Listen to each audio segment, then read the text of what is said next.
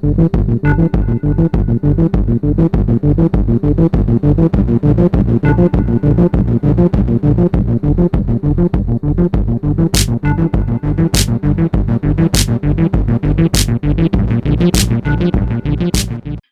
please introduce yourself and tell us where you're based.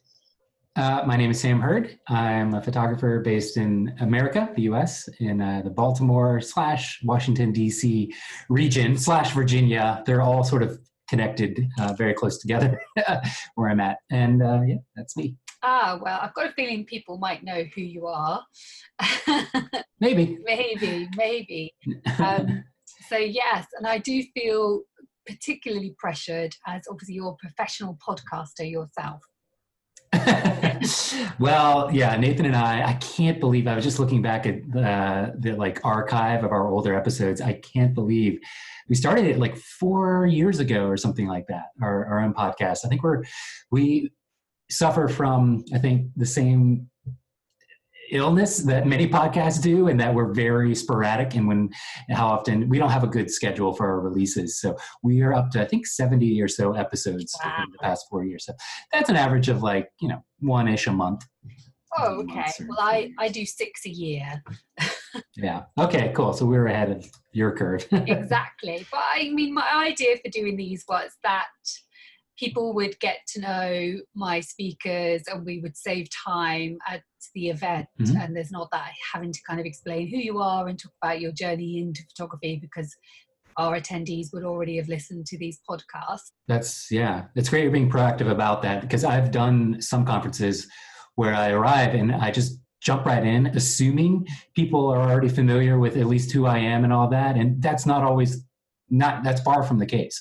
So it's good that like now you are being proactive in a way that if they don't have that history, it's their fault, not mine, because you've done the work of like trying to set them up. Enforcing at least those attendees to listen to my podcast. Yeah, that's great. But I always think every time I finish a series of these, I always think, I actually really enjoy doing them. I would quite like to make it a thing and to do a more regular show. So you never know. It's super fun. It's like, once you're in it and talking and the conversation is flowing, mics are live, recordings going, it's great. But it's sort of the scheduling of it and then having to stick to that as a self-employed person. For me, at least, and Nathan and I, that's the big problem, is that we're like, yeah, you want to podcast tomorrow morning? Sure. And then tomorrow morning comes around and we're like, I kind of have some other stuff to do. Like, we can podcast another time, and it gets pushed back. But once you're in it, it's so, the conversation is so rich, enriching, I would say, and great, especially if you're self-employed, which many photographers are. It's so great to have that interaction with another human. Yeah. But yeah, it's sort of, everything leading up to it, it's a little tricky. You must have to like trick yourself into doing it. I don't know, like make a promise to your audience, like this is going to be released at this date, and have some way to have people hold you accountable. Well, I think that's how most people do it. We're obviously a little bit more ad hoc. I think most people have a plan. And I wish I was those people, and I'm not, sadly. But yes, I do enjoy it, and I often think, it's the technical side, though. The technical side of getting them online. I have no idea how to do that. So there's a lot of legwork up front. But like with anything, once you kind of put in the time to learn it and know what your workflow looks like and everything, it gets exponentially faster from there. Unless you're troubleshooting something, which is often the case with Zoom and Skype and all these, connection. But aside from something just configured weirdly, everything just kind of flows. But it's so much trial and error and just practicing and getting it your workflow defined. Yeah. So how come you and Nathan decided to do one in the first place?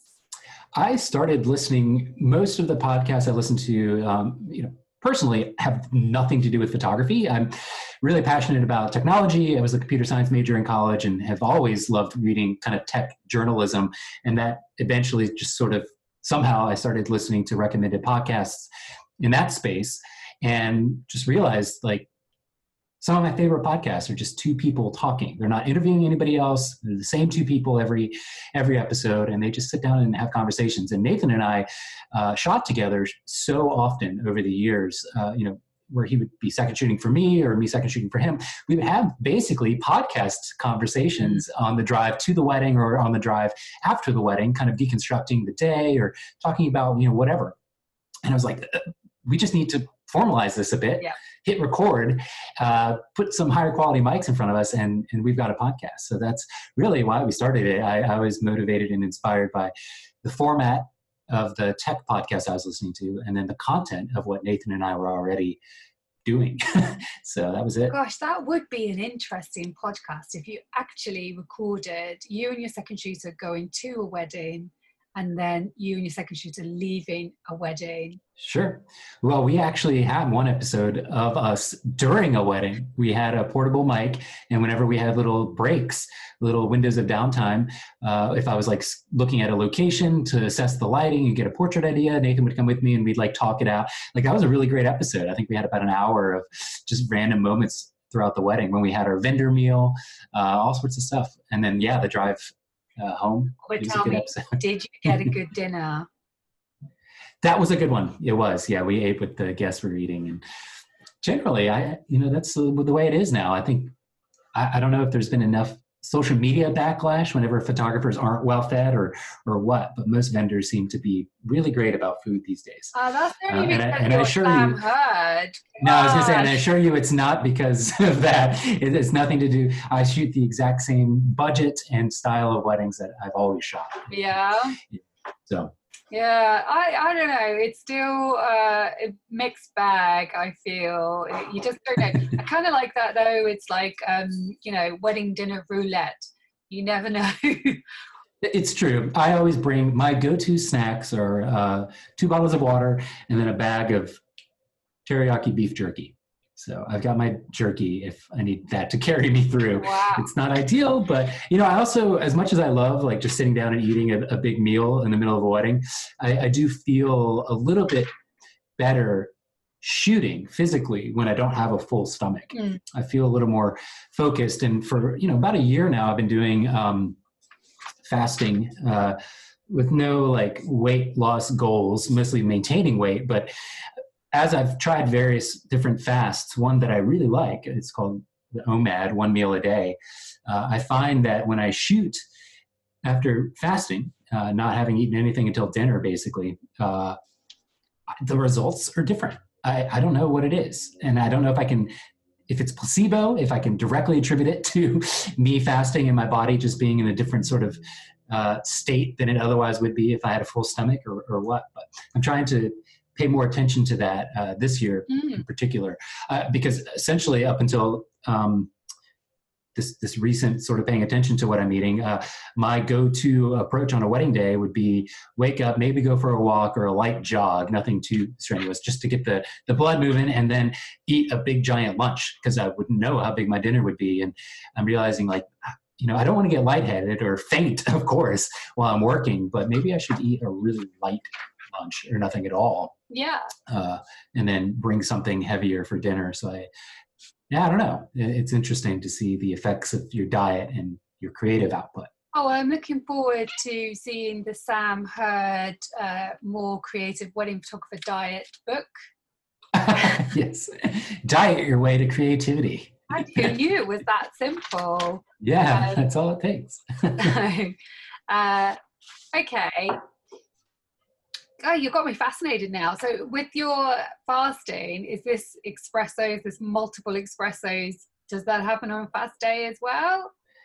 Yes, I drink a ton of coffee. I'm not totally strict about it. If I am fasting until dinner, now I'm not like eating fewer calories. My dinner will be basically 2,000 calories. Oh, wow. So dinner is always like something to look forward to. Yeah, it's like awesome. But which is why, I'm not really gaining or losing weight. It's not about that. It's about kind of the discipline and mindset of doing. You have to kind of stay focused, and it just sharpens me a bit, I find, when I'm just a little bit hungry.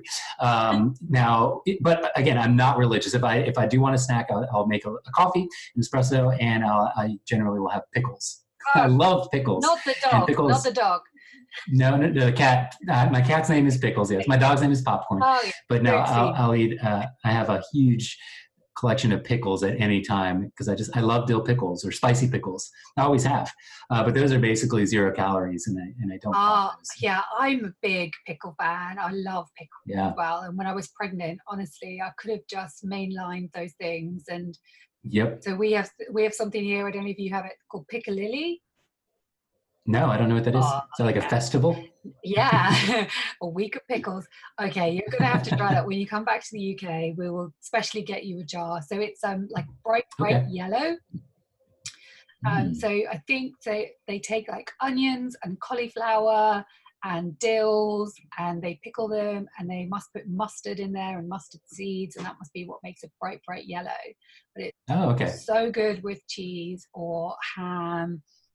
It's like crack. We're just going to start getting hungry now. Yeah, I have not eaten today, so this is not helping. You're on that coffee. But yeah, no, it's an amazing thing. So we'll get you to try that when you come over to the UK. Lovely. But yeah, no, it's interesting you say that, because I now don't feel so bad, because when you were with us in October in Brighton, you were really busy doing your different classes with us at Farmers Market, and then I heard afterwards that all you'd had to eat all day was one donut. Yes. Yeah. No, but that's the thing. I mean, and the work that I did in those 2 sessions, I was so happy with. And it wasn't. I mean, it was a really cool location. There's a lot of cool, interesting things to be inspired by along the pier there in Brighton. But that was a time I was being particularly sensitive to what I was eating and when. And I don't know if it was a jet lag on top of that or what, but I was just right in the zone perfectly. Yeah. So hopefully we can repeat that. Oh, good. You starved and hit the jet lag, and you will look forward to seeing what we're getting this time. Yeah. With Thrive. So is Thrive a new name and brand for the overall concept, or is there any particularly new format? Yeah, so Thrive is my new version of what we called Farm Shop before. And we had Farm Shop and we had Farmers Market. There are 2 big events over the year. And Farm Shop is something that we've done a few years in a row. So we've had people like Gabe McClintock, Jennifer Moa's done it, Phil and Sarah did it, and it's just, over the last few years. But Ryan Muirhead did something different with us. That's what we were doing Farm Week back in at the actual farm, which you've been to. So that was our 5 days of workshops that Ryan's done. So so Farm Shop, it's difficult. This is why I changed it to Thrive, because it's difficult even for me to remember. That's funny. But so Farm Shop, we just kind of evolved it very slightly. So it's 6 main speakers. Focus is very deeply educational, and then we've got a little bit of trade on the side, like brands coming along, because they seem to like hanging out with all you guys. Okay. Then Farmers Market, which you did with us in October, the focus is more on the trade. It's meant to be a trade show, and then we have education on the side. You wouldn't have seen too much of the trade show because you were so busy doing your classes, but so trying to connect the sort of photographers that come to Photography Farm with brands, because they probably are not too keen on going to what a UK trade show is, still a little bit old-fashioned sometimes. So there are 2 bigger events. So just one focuses on the education with the trade on the side, and the other focuses on the trade with the education on the side. Cool. In my head, I know exactly what the difference is, but I think they do all blur a little. Messaging is tough. It's so crazy, and like I've been pedal to the metal with more of my online creative or online like educational output, and I'm just finding it's constant task to get the messaging right. And like so I have this post, this is a great article or tutorial or walkthrough or whatever. How do I concisely, easily, clearly say in a photo or in a couple of words for Instagram story exactly what this post is, to get people to understand like the value, so that it's not clickbaity, that there is something meaningful here. Please check it out, because I guarantee some people are seeing this that need to know this information, that that don't even know that they need to know it. Like, I know. check it out. How do you get that messaging done clearly? You know, it's almost like a full-time job thinking about this stuff. It's annoying. I think it is. And I think that we're going, I mean, I suffer from exactly the same thing, you know, I really do. And I'm in such a quandary about so many things. And I think going forward, we're going to see more peripheral industries of people who help you with content and help you. So not just, you know, we've seen copywriters and content creators and people who will do social media for you. But I think you're going to see like a lot more. So someone who will just come in and exactly that will, you know, pull out your message and make that really, really clear. Because I follow so many people online where they do that really, really well. And they maybe possibly only sell one thing and they just sell that one thing incredibly well. Whereas you and I have podcasts, we have online training, we have workshops, we actually still are wedding photographers. Yeah. Well, that's the thing too, is like one of the things, like, so I'm thinking about redoing my website and branding and using the same guy that did my website like 5 years ago now, because he did a great job. But I really want to find a way to make it very clear that, like, yes, I have all this educational stuff, but it only exists. It is only made possible by the fact that I'm still an active working wedding photographer, shooting as many weddings as I have time for, 30, 40 weddings a year. And that, you know, I just see this trend, a lot of photographers that teach, and it's fine to do this, but they aren't necessarily,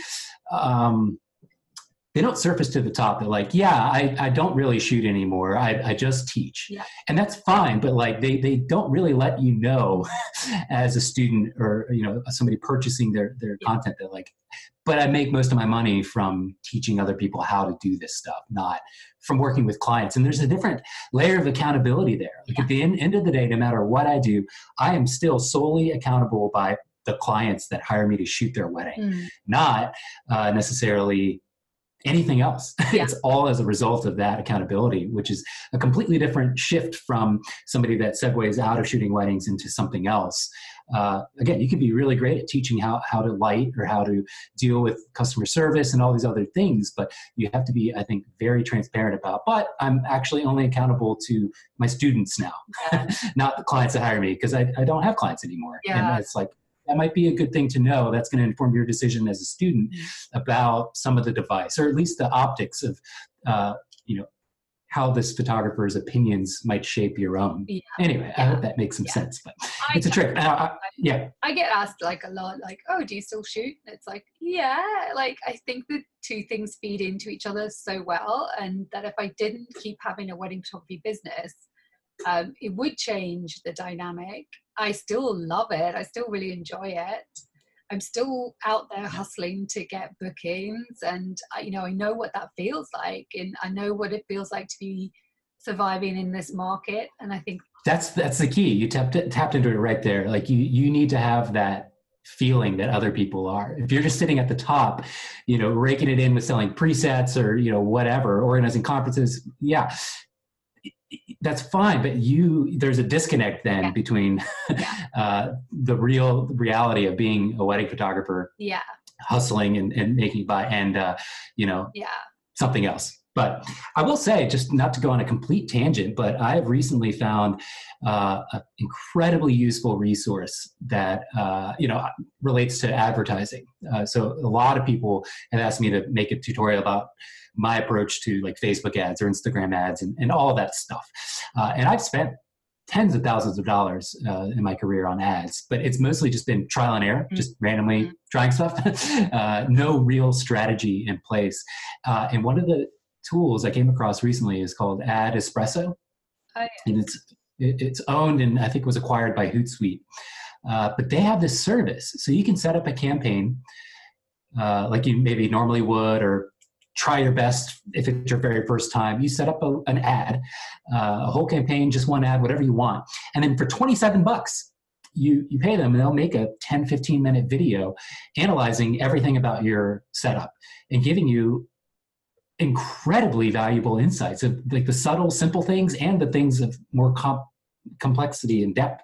I got so much out of one video that I spent $27 for them to give me analysis on, and it's all done through Adespresso.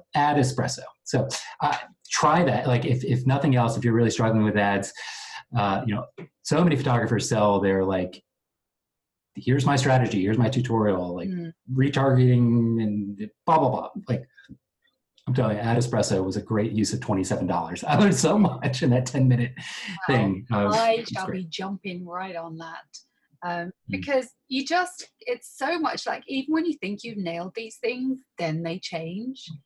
And exactly. And nobody has time to keep up with those changes. It is a full-time job. I mean, this is why companies, proper businesses hire advertising agencies or marketing agencies, or they bring them in-house and have full-time people working on marketing and all those things. Like, this is a full-time job, and a lot of people aren't passionate about it, but it's necessary. Like, the reality is, past a certain point of building an audience, no matter how much you do organically, if you start to monetize on your audience, you're going to have to pay for ads to some degree, or invest in some kind of social media strategy. Yeah, it's just the reality. I don't see anybody making money that's not also investing money into this is it. The old adage is, it pays to advertise. I say this all the time, and to wedding photographers, because I think so I've just written an article for the column that I write for the magazine, and it was, examining what, having been a wedding photographer now, this is my 20th year. I know, so fresh-faced. And, but the big difference is, and I think that marketing, forget digital cameras and forget like everything else, social media. I think the biggest change is how you have to market yourself. And I don't know what it's like where you are or what you consider your market to be, but my market would be the whole of the UK. And when I started, it was a seller's market. I had something that I was in a very privileged position that people really wanted and they couldn't get readily accessible. And I would say that it was a seller's market up until the last maybe 5 years, started to feel the shift to it becoming a buyer's market, where there is just way, way, way more really good wedding photographers out there. That the buyer has so much more choice than they ever did. And what you were doing before is no way near enough. And in 2020, you have to advertise, I think, as a wedding photographer. There's very few that don't actively pay to advertise in some way and consistently have a campaign going. Mm-hmm. Yeah, I completely agree with that. You could, depending on your style and target demographic and all that, there's so many ways that you can compete on price. And, when you're in like the beginning stages of a professional and you're charging less because you don't have the experience of somebody who's been shooting 20 years or whatever, you can, I think, make a huge amount of progress. In fact, maybe even shoot full time for a couple years, undercutting on price and word of mouth spreading because of that. But as soon as the reality of life starts to hit and you can't shoot 40 weddings a year and you have to start charging more, or you have kids and your expenses go up in everyday life, like you have to start charging more, and no longer is price going to be the reason that people refer your friends. And yeah, it's such an interesting market for sure. It's fascinating to me. And this, again, everything I say right now, remember, I have zero experience in like business school or proper business analysis. This is all just anecdotal to my experience in the industry. But none of us do. And I feel like that, honestly, if you had to replace yourself within your own business, how many people would you have to replace yourself with? Yeah, at least 3. Probably 4. Yeah, possibly 6. You look at it like an accountant, so a marketing, a PR person, an editor, photo editor. Yeah, somebody to actually show up and do the work on the day. It's many hats. A friend of mine was interviewing for a salary job at a regular office. He's like, so nervous about this interview. And I was like, man, I've had like 1,000 interviews. Like, I've shot 400 weddings. That means I must have had at least 800 to 1,000 phone interviews, hour-long interviews with clients. Yeah. These are interviews. Yes, they're meetings to get to know people, but they're interviewing you just as much as you're sort of interviewing them. Yeah. And it's so funny to me. I was like, man, I would love to just start applying to random jobs that I don't care at all about, just to walk in and see how I handle the interview. I feel like it would be from a place of strange confidence or something. Like sitting down next to somebody or in front of somebody who, as a photographer, you've had more interviews than they have because they've just worked in like a corporate structure. How many people could they have possibly interviewed throughout their career? Not 1,000. Yeah. I guarantee. Yeah. So you think we'd really be nailing it every time now? Yeah. But like you said, the options are so vast and varied that it feels like a buyer's market. Although I will say, so, again, this is anecdotal for me, but it did seem like around maybe end of 2017 into end of 2018 was a real sort of low point in the market, at least where I'm at again. My bookings, I think I ended the full year shooting about 30, whereas historically I would shoot closer to 50 and not, and have a huge surplus of inquiries I'd have to send other places. That didn't happen in those 2 years-ish. But now I'm way ahead of the curve again. I feel like things are kind of cycling back up in a positive way. Mm-hmm. And I don't know what the reason is for that. You think it's when you have a lot of inquiries and your diary is full booking that you simply don't have more like that time to market? And because weddings are booked so far out, the knock-on effect is you don't really feel the effect until the year after. I think I've fallen foul of that more than absolutely. I don't know if that's as much with me because I still got lazy about blogging. I was really good about social media, and I was late to Instagram. I didn't really push it as a primary outlet for me, Instagram, until 2015 or something like that, because I had done so well on my Facebook page. I was like, no, I've done all this work. I have this huge audience on Facebook. Screw Instagram. Mm-hmm. And that turned out to be a horrible mistake on my part. My Facebook page is, like everybody's, it's kind of a ghost town. All that work for nothing, which again kind of pisses me off. Like if that happens, I could see it happening again in the Instagram world. Yeah. But I think some of those efforts are paying off. And yeah, at the end of the day, a photographer that is struggling with bookings, I always look back to their blog. Mm-hmm. I mean, there was a time, back when I got started, 2010 and 11, people were blogging every single day. They were blogging as often as they're posting a single photo on social media now, like entire blog posts. Yeah. Like that's how it was. Yeah. That's what you had to do to get in the mix of what clients were stumbling across, serendipitously in their search and like all this stuff. Like your blog is like, I think continues to be sort of the lifeblood, but you don't see the effects of it until a year later. Yeah. That's why it's sort of tricky. You have to remind yourself of that. I remember people used easy to get lazy. They used to do like a preview of what was coming on the blog. They do a preview post. Like, isn't it crazy? But so funny. Yeah, everything does go around and come around, and just never put all your marketing eggs in one basket. I think. Absolutely. Yep. Agreed. Whatever you do, like there's a sudden buzz around LinkedIn. Interesting. I haven't heard this. Oh, okay. It's coming your way. It's a big tsunami of LinkedIn. So all of a sudden. To find wedding clients? I don't know. I haven't got my head around quite how this is going to be valuable to us. But I did go into my LinkedIn profile for the first time in at least 10 years, I would say. Yeah, I don't even know. Branding in there. It was like, I didn't even remember it. I'm going to sign in on live right here on air. Yeah. See. Oh, my password is not correct. No, so I had to reset my password. God knows what it was meant to be.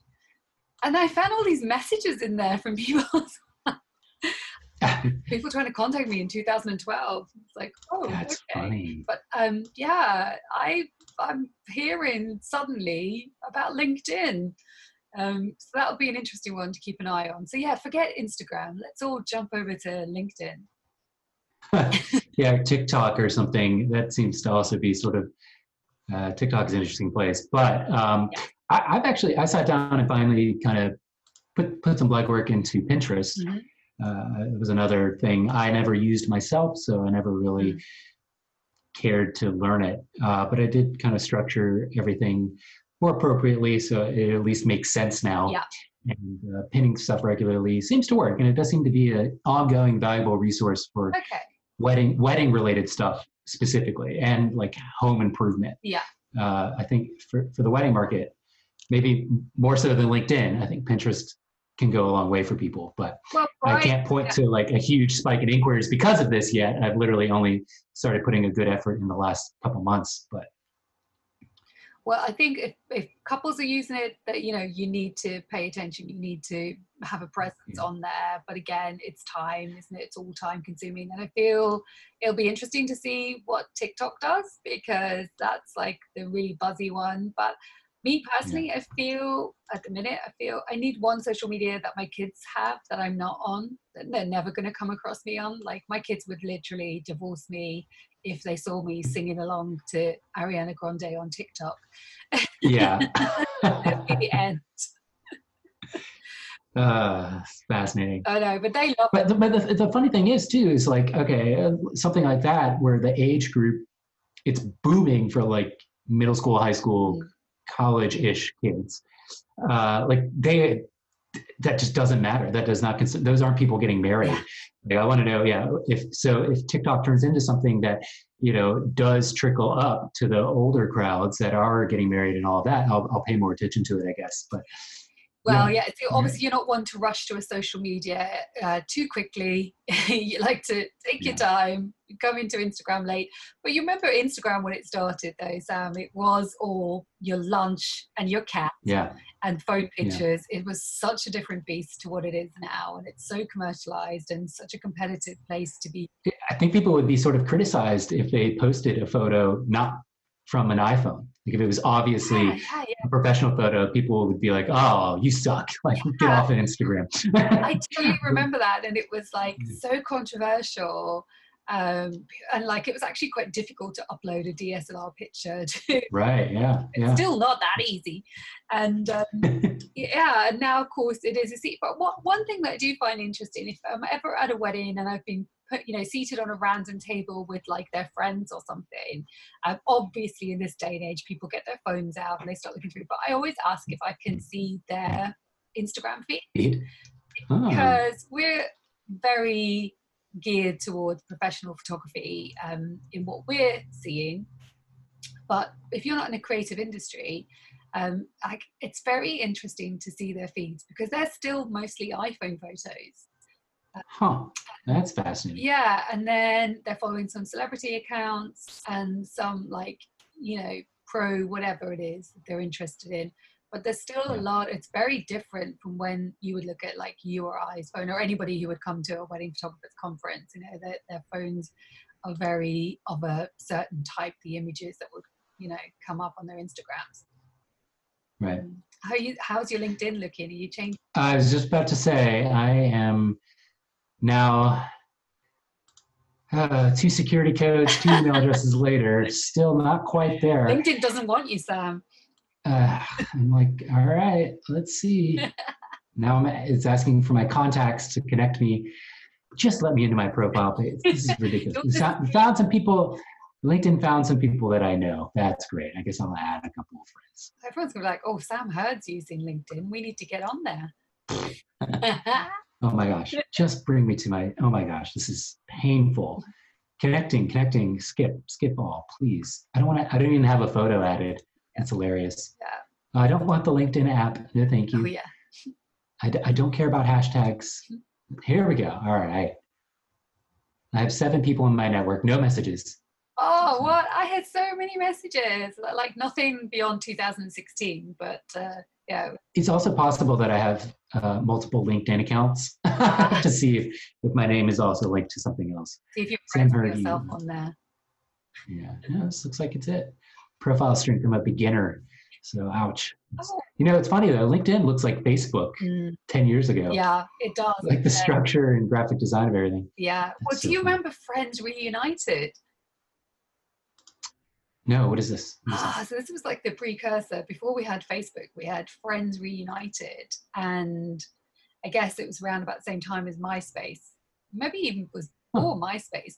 But so basically it was just a kind of network to reconnect with people that you went to school with, I believe. Okay.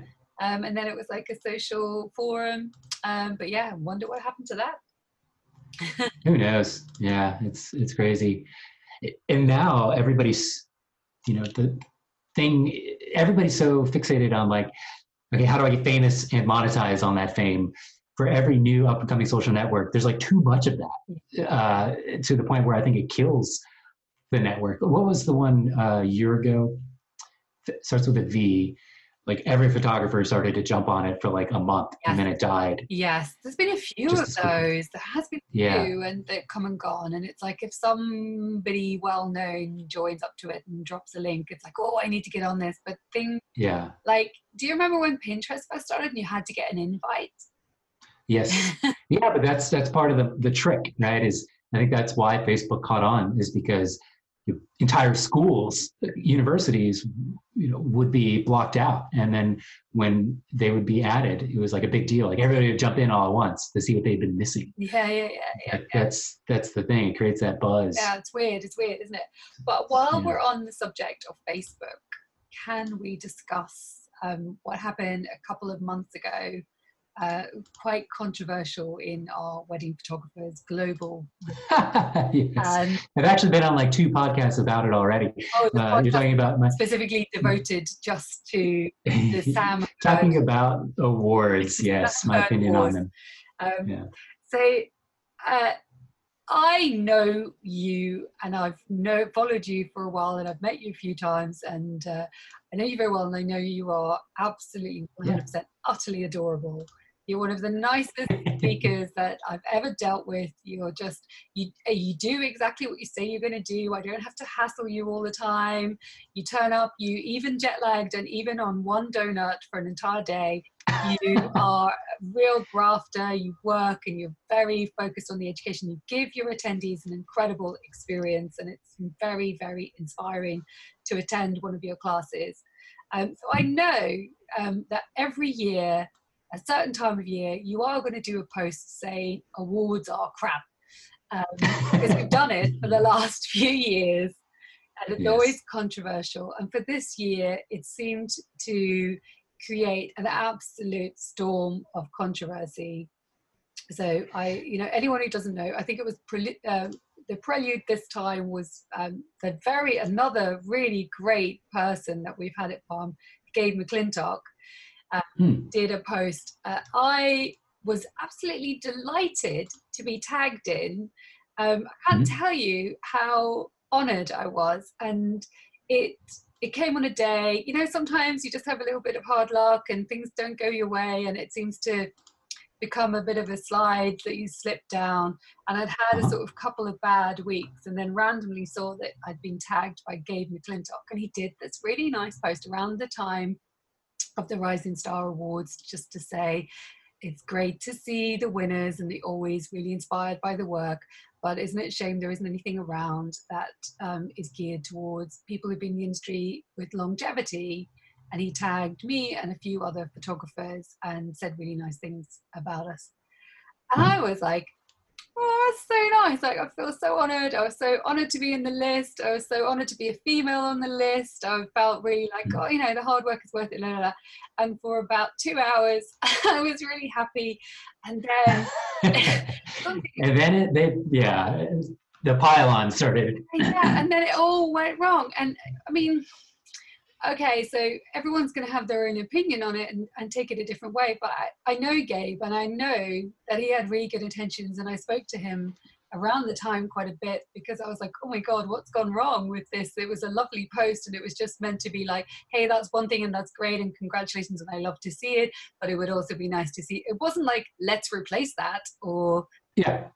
No, he just fell victim to the internet doing what it does best, like turning something positive with a hint of pushback into you suck. Why are you stealing this moment from me? It's like anything that has a hint of pushback. So yeah, I was partially motivated by his post, partially. You're right. I said the exact same thing every year, and it was that time of year again for me to voice my opinion. But I said it a little bit more sternly, maybe in a way that sounded, through people's filter of however you read something online, I probably sounded more angry than I really was. But yeah, I went pedal to the metal. Awards are fucking ridiculous. This is the wrong thing to focus on if you care about what you do as a wedding photographer. And so I didn't hint at any pushback. I straight up pushed back. And then, that of course, the internet rewarded me greatly for in terms of, I think I still have people sending me hate messages and life-threatening notes anonymously. Not even kidding you. Wow. Yeah. Wow. It's like, okay. That's insane. That's so crazy. I was very surprised at how personal it got, how quickly it really did sink into levels of personal attack and language that we would never use in the real world. Like we would never, if we all met up, absolutely, we would never say those things to each other.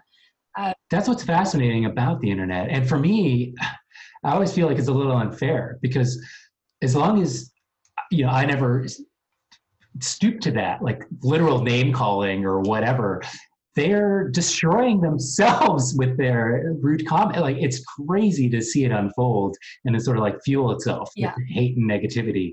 And it's really hard to like stop that and circle back. Aside from deleting the post or something like that. But anyway, it was surprising to me how personal people immediately took it. Like I wasn't calling out anybody. To be honest, I literally hadn't realized that the rangefinder thing had just happened. Yeah. I thought Gabe was just mentioning it as something. I didn't even read Gabe's post in its entirety or detail, and I didn't even read the controversy on his thread, at least not that I recall. Not in a way that it was considered in what I posted. It was just sort of like so it just triggered that thing in your mind. You were like, it just triggered that thing. Like, that time of year where I do my post about awards being crap. Ta-da! Literally. You're like the guy with Tourette's who just runs into the room and just goes, awards are fucking shit. And he just leaves because he didn't explain why. And you just drop it like a bomb. And then what was it you said? Come and fight me or something like, fight me if you want. And I did say 5 minutes, and then I didn't check the thread again for like a day or something. Yeah, it's here's the thing. Yeah, I was being kind of ridiculous, but anytime you get people talking, anytime there is friction in opinions, I think that's incredibly valuable, and that's something to pay attention to because it means there's something there. There is something perhaps wrong, or there's something perhaps really, really right, but there is some gray area and some room to talk about it and figure it out. Facebook comment threads is not the place to do it, but if it does start the conversation, even in a photographer's own head, I like that kind of stuff. I like those topics, and I would drop those bombs every day if I could. And I know, so the magazine in question, the magazine that runs the contest, so I know that they were aware of what these threads were saying and the controversy, and I have no idea what they've taken on board about it. But well, that's the unfortunate part. I was on a podcast a couple of weeks after that, so this was a few months ago now, and the editor of Rangefinder was supposed to be on that podcast with me. It was two guys that run a podcast. I can't remember what it's called. And it was me, and it was supposed to be editor, and she had to bail last minute. So it ended up being just me. It was a good conversation, but I was actually really excited because they're like, oh, this is exactly what I want. And I wish I could have done it anonymously because at the end of the day, people only think that like, okay, well, still this is like Sam's name getting out there. And it's like, I really don't care about that. Yeah. Like I legitimately was excited to have a conversation with like somebody at the top who runs one of these and get some pushback and like convince me otherwise. Cause I am pretty set in my conviction and opinion on the matter. Yeah. And at the end of the day, it's fine. If you believe in awards and want to submit and feel like they enrich and motivate you as a photographer, that's totally great. I think no less of you for it. But for me, that is not how my motivations and brain works at all. They are the worst thing for me. Yeah. And so I have serious pushback. And if it's that way for me, it's got to be that for other people. And I want other people that have that opinion to feel like they're not alone. Well, it's okay yeah, to feel that. I know we've sat around the table at Farm and had discussions on this, and I did find your opinion incredibly thought-provoking. And for you, what your main point about this is that what it does for your creativity and your mindset. So I've won awards and been involved in awards, and I've obviously put on a lot of events with photographers who've collected a fair few accolades along the way. And one thing I do remember is we had this guy called Todd Hunter McGaw, who's really I love Todd. Yeah, he was one of the original, like, oh, I want to be him photographers for me. I still want to be. Still is. Yeah. He's so great. He's such a great photographer, and his talk was really interesting. And he did speak about this, what happens to you when you win. So I think he won the top 10 world's best wedding photographers. So he was on that list, like an incredibly prestigious place to be. And he spoke about that process of when you get something like that. So like a lot of our career, you're kind of working on this trajectory, heading up, you're trying to rise somewhere, you're traveling up what you perceive to be sort of visual mountain, and always feel like you're working towards something. And then what happens to you when you get it, it's like the hardest thing is to stay there or to ever get beyond it, and the easiest thing is to drop back down. And then the psyche of what happens to you when you do start dropping back down, and where do you go from that? So it's like harder work to stay at the top than to get to the top. Absolutely, 100%. The other aspect of it for me is you are now holding who accountable for what is good in your work versus what's bad. Instead of you holding yourself accountable as a photographer, you are now saying, okay, this magazine or this place, they gave me this award. This is awesome. They love my work. I'm doing good things. Like I am obsessed with kind of the fact, I love the fact that I built this wedding photography business myself, and I have defined for myself what I love in my work. And when I feel really good about something, it's sort of the same thing that social media does in some ways. Things are put to a vote, and the really good, stuff gets, or what the audience, the crowd deems really, really good or amazing gets all the accolades and traction, likes and all that. And anyway, this isn't even getting into the fact that so many wedding photographer genre awards have a monetary connection some way, where you can enter one for free, and then hey, enter another one, it's only $10. You can enter as many as you want. If you keep paying that $10, it's like, well, that completely decimates the legitimacy of it to me. Or there's so many things that kind of quote decimate the legitimacy of these awards. The way that the voting is done, like what is actually occurring there. Maybe they do it well now, but every year leading up to it, this organization had a different way of voting that was actually incredibly unfair, or whatever. I mean, there's just so much that goes into it to do it right, that I've never come across one that I really find compelling. So, and again, it messes with my mental psyche in a way. They're like, well, hold on a second. Who is saying like I deserve to be top 10? Like, are these actual people that worked as wedding photographers, or are these just people that curate really beautiful Instagram feeds? Like, I don't know. No one knows. Like, it's just something I prefer to avoid because of those types of situations. Well, it's interesting for me because a little while ago, so this professional photographer magazine, professional photo magazine. All right. Uh-huh. So I need to edit that bit out because I always get it wrong. So Professional Photo Magazine approached me and said that, so the guy who used to be the editor basically bought the magazine, and the opportunity came up, it went up for sale, and he bust his ass and he managed to buy it himself. So the editor became proprietor.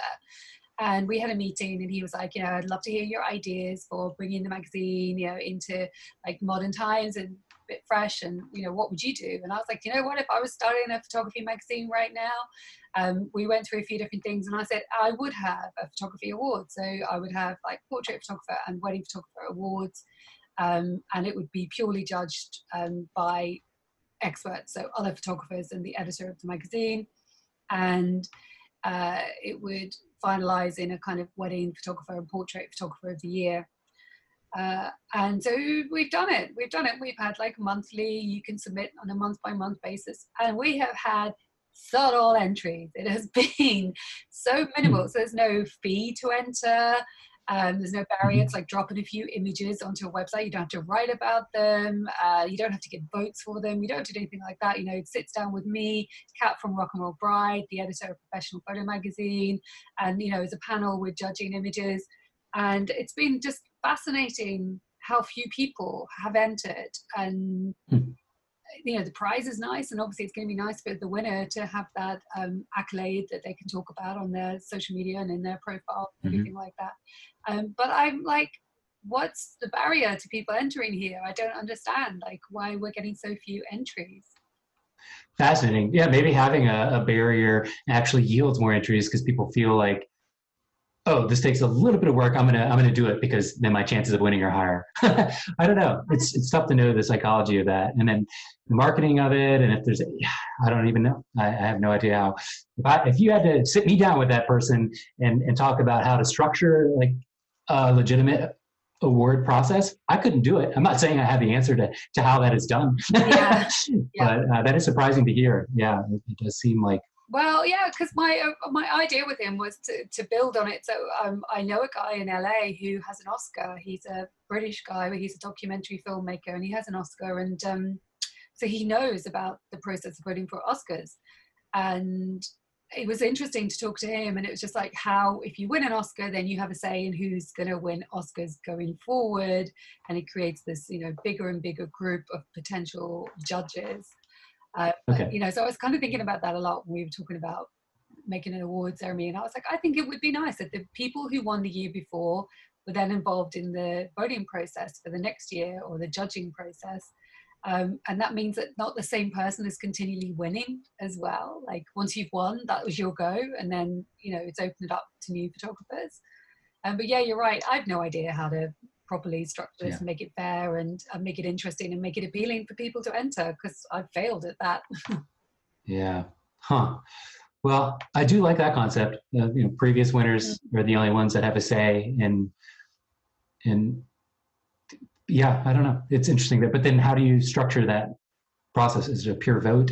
There's so many things wrong and tricky with voting most of the time. I've continued to and enjoy judging when I'm invited to other awards things. I have no problem lending my opinion. I can easily sit there and say, I like this photo, I don't like this one. What people want to do with that information, totally up to them. I don't care. But you know, I have had many experiences where I sat down and judged something, and you know, would hop on a Skype call with like 10 people, and what I clearly thought or felt was an amazing, interesting photo, you know, I got outvoted on, or people, it wasn't the trendier thing or whatever, and so it got stomped out, and it's just like, well, yeah, that doesn't seem right. But I don't know. These are all anecdotal things, so it's tough to know what's appropriate. But no, it's funny you talk about like the likes that you get, you know, in images on social media, and that form of, you know, that's it sort of being judged. And, you know, it is often really surprising what does do well and what doesn't. And there might be a picture that you have a really big passion for, but it's part of your creative journey, and it links to previous images, or it's linking to something that you're currently working on in your mind right now and you want to do more of, and it just utterly bombs. Yes. Yeah, but those are great. I really like those occasionally. God, if every photo bombed, I would be, yeah. And I hate being like beholden to social media, right? But yeah, occasionally I posted a picture the other day, got like 300 likes, where I generally get closer to 1,000. And I was like, but I love this shot. I love it. What is wrong with everybody? Why did it do so poorly? And you just have to like, you can't ignore that feeling and shy away from like it. You're right. That could be the nugget of an idea that needs to be iterated and evolved on to a, you know, some further later concept that is going to have more mass appeal. Who knows? But yeah, if you only post what you know is going to work well, it's a great recipe for making your own work boring, if nothing else, to yourself. which again is a great recipe toward like falling off that cliff into oblivion and no longer working as a photographer. Yeah, I know. And for me, I think you have to love it. Like, this is quite a hard career. Yes. And I think if you don't absolutely love it, then it's very hard to maintain, and very hard to continue with good mental health in this game. And as long as you have that absolute love and passion for it, and then you want to keep growing and learning, then you can keep a career going. But yeah, my good test for that, I think, has always been in the back of my head when I'm in the middle of a client meeting and we're talking about their wedding. I have this little voice in my head. If they ask me, can you please just shoot our wedding for free? Would I consider it? Would I consider saying yes? And my answer is always, yeah, I'd consider it. I would continue to do what I do for free. Obviously, that's not a realistic way to survive in the world and run a business. But, if I could shoot a couple weddings a year for free in a way that made sense, I would do it. I would still do what I do for free. Well, I think that's like, if you won the lottery, would you still do it? Exactly. Yeah, 100% I would. I feel like I'm working in retirement right now. Like, this is what I would do.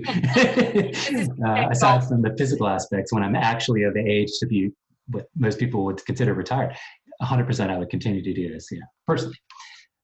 Interesting, isn't it? But anyway, we haven't sort of covered, I just assume everyone knows everything about you, but we haven't really covered about how you got into photography at all, because this wasn't your original path, was it? It wasn't your original career. Nope. Well, maybe, perhaps if you want to define it as a career, I majored in computer science, so I always thought I would go in something more IT, maybe. I'm not good at programming, not passionate about that. So I was thinking more just like some working with computers. That's what I thought I would do. My hobby and my passion was really music.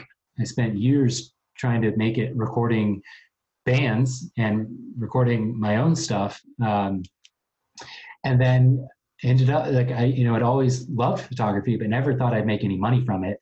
Got my first camera in high school, was looking for jobs on this online classifieds called Craigslist around 2008, and came across a posting on Craigslist for a photography job at this place called the National Press Club, which I knew nothing about, but it was located in downtown DC, a couple blocks from the White House, right in the heart of DC. They needed a staff photographer. Turns out it's a 100-year-old organization, incredibly well known and fairly prestigious in DC itself. It's essentially a place for journalists to become members, sort of like a country club, where they have a couple restaurants there. It's a physical place. A couple restaurants exist, a couple bars, and then a bunch of rooms that 100 years ago when it started would just be filled with journalists lounging, networking, just like a place for them to go hang out aside from where they worked. Over time, to keep the place running and the doors open, they started renting these rooms out, and it became known as a place to have a news-making press conference where, it would just be like your cliche, someone's at a podium and journalists are filling the room. So the press club, over time, sold more than just room space. They ended up building out a broadcast studio for live spots, and they wanted to sell photography as an option for clients. And that was me. I went in and interviewed. They had never had a photography option for clients to purchase. I had never photographed people, really. I just had my little portfolio of landscape stuff from my travels, during college. And that was it. They wanted somebody who had enough experience that, could do a good enough job, but not somebody they'd have to pay really well. And so I jumped right in, learned everything by observation. A lot of these events would still be open to the public, even though my photos would be given to the client who had the event. News photographers would come through and document the events for their, Getty Images or whatever public newspaper would want access to it. And so I learned by observation, shooting shoulder to shoulder with these seasoned DC photojournalists. That's how I got started. I was the staff photographer there for 6 years. About 3 years into shooting there, a coworker of mine was getting married, and she had been exposed to my work enough, through the press club, that she liked it. They had a modest, small budget for a wedding photographer and asked me to do it. And I fell in love with coverage of specifically wedding days, way more than I did with what I was doing in the photojournalism world. The press club stuff was cool, and it was interesting to be like right at the heart of any kind of news media, or be able to photograph celebrities or politicians. That was all really cool, but like creatively not very satisfying at all. The actual final output was like a candidate, someone speaking at a podium. Or this little portrait project I eventually started doing once I had more confidence. An actual studio lit portrait of like the celebrity that was there or whatever. But with weddings, I realized like, I get to be creative the whole day now. Clients actually want me to be like as creative as I can. So when you say little portrait project, I mean, you did have access to people like George Clooney. And yes, I cannot watch an episode of Law and Order and not think of your portraits from some of the cast members as well. So, little photo portrait project. And also at that time, so am I right, you were shooting like the Brenizer method with them? It was sort of like a minimalist take of the Brenizer method. I was fascinated with what Ryan had come up with. Ryan Brenizer, the first person to do it, these panoramas of 60, 100 images, like tons, shot with a really long lens, and then when stitched together gave you a wide field of view, a wide perspective, but retaining a really shallow depth of field. I loved the aesthetic and the look that created, but it wasn't practical for using in a studio setting where you have a flash. Yeah. Because it would be like a strobe light. You would give somebody a seizure. Yeah.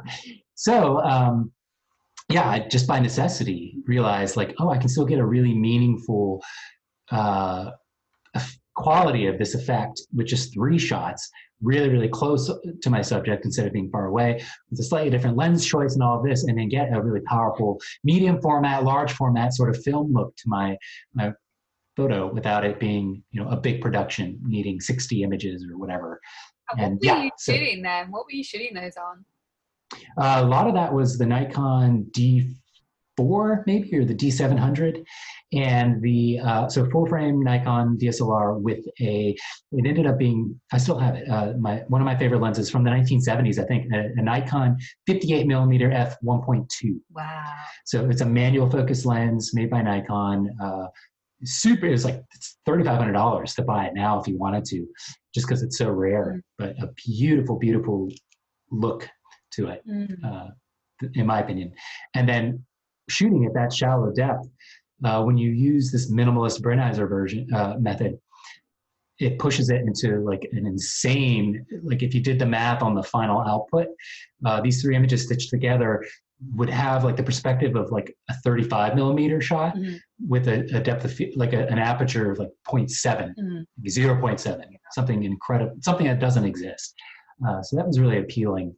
Yeah, and so these celebrities were there for the press conference for the whole thing, and you grabbing them for your little kind of side project and just saying, hey, just for me. Yeah, well, I was a staff photographer, so I would have behind the scenes access. A lot of times before the formal press conference, they'd have a little VIP reception in the room right next door, and that would only be like 10 people. Yeah. Really small and intimate, and that would be 30 minutes long. So kind of that last 5 minutes of it, I'd pull them over and say, hey, I'd have something set up in the corner. So it was obvious that like this was a thing that they would be doing if they wanted. And so, I'd ask like, hey, I'm the staff photographer here. I would be the only photographer in the room. So it wasn't, there was no competitive, weird chemistry with maybe, some other photographer that might have more of an ego or whatever.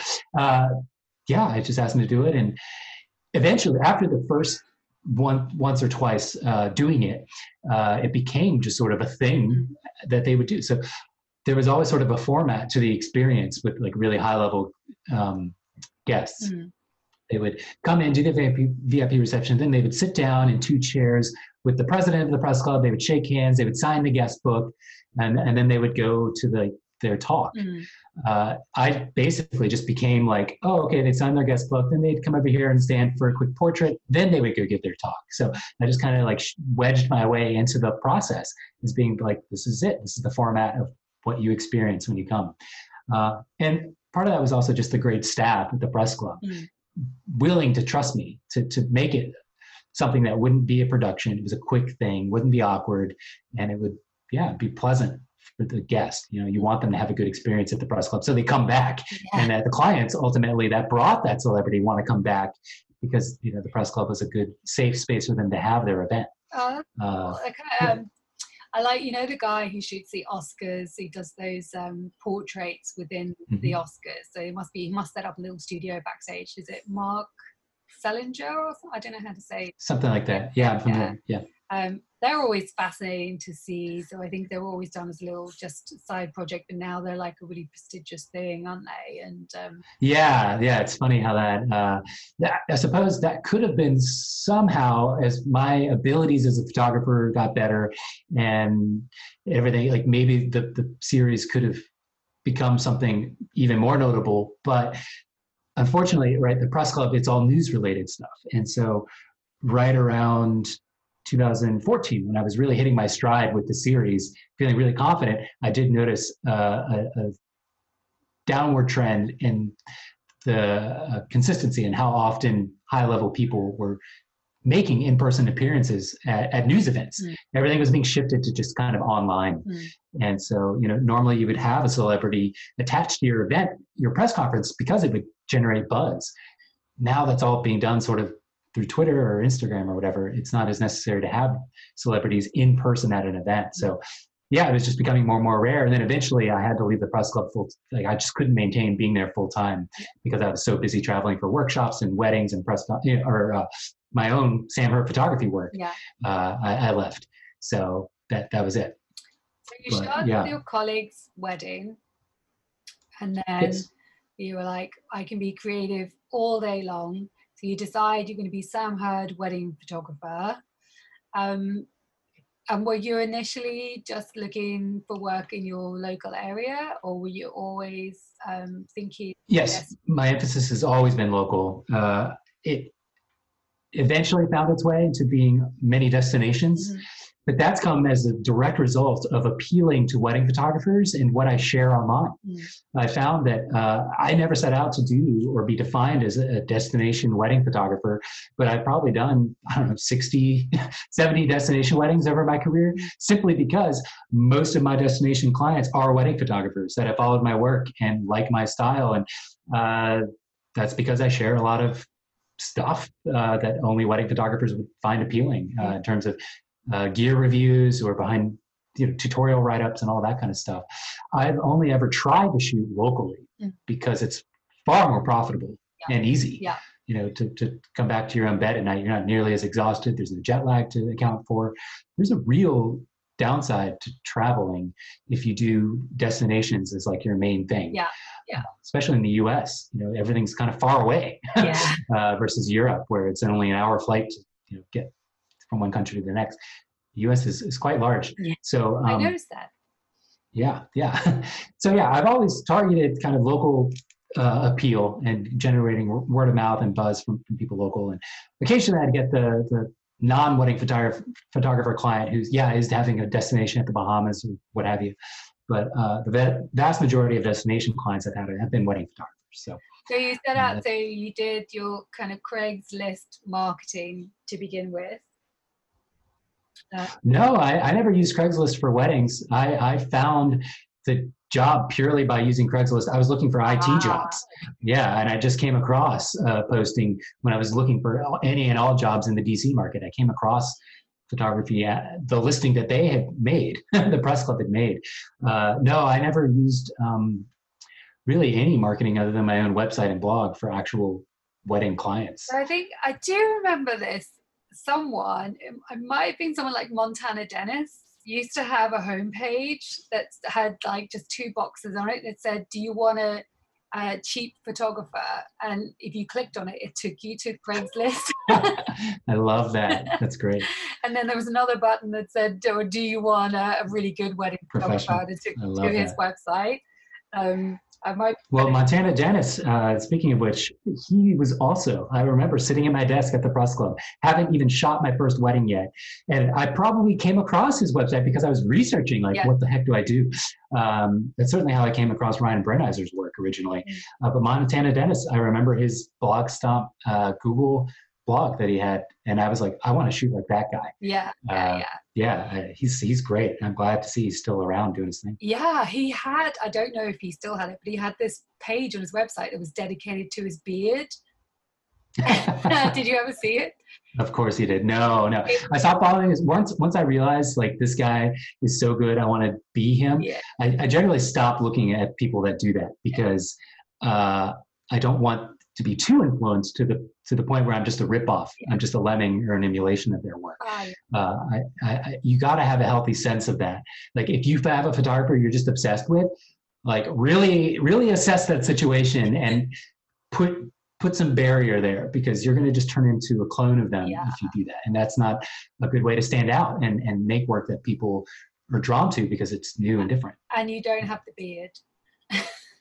I don't have that beard, man. That thing is epic. Well, yeah. So it was like a page, and basically you clicked on it, and it was just a movie of him, and it had sort of soft porn music would start to play, and then it was slow motion of him, just kind of like running his fingers through his beard, and just like very sexual. Page. Amazing. It was phenomenal. It was just so hypnotic and so good. And then it was like, I think there was a button that said, "Do you want to see more of this?" And it took you through to just a page of cats.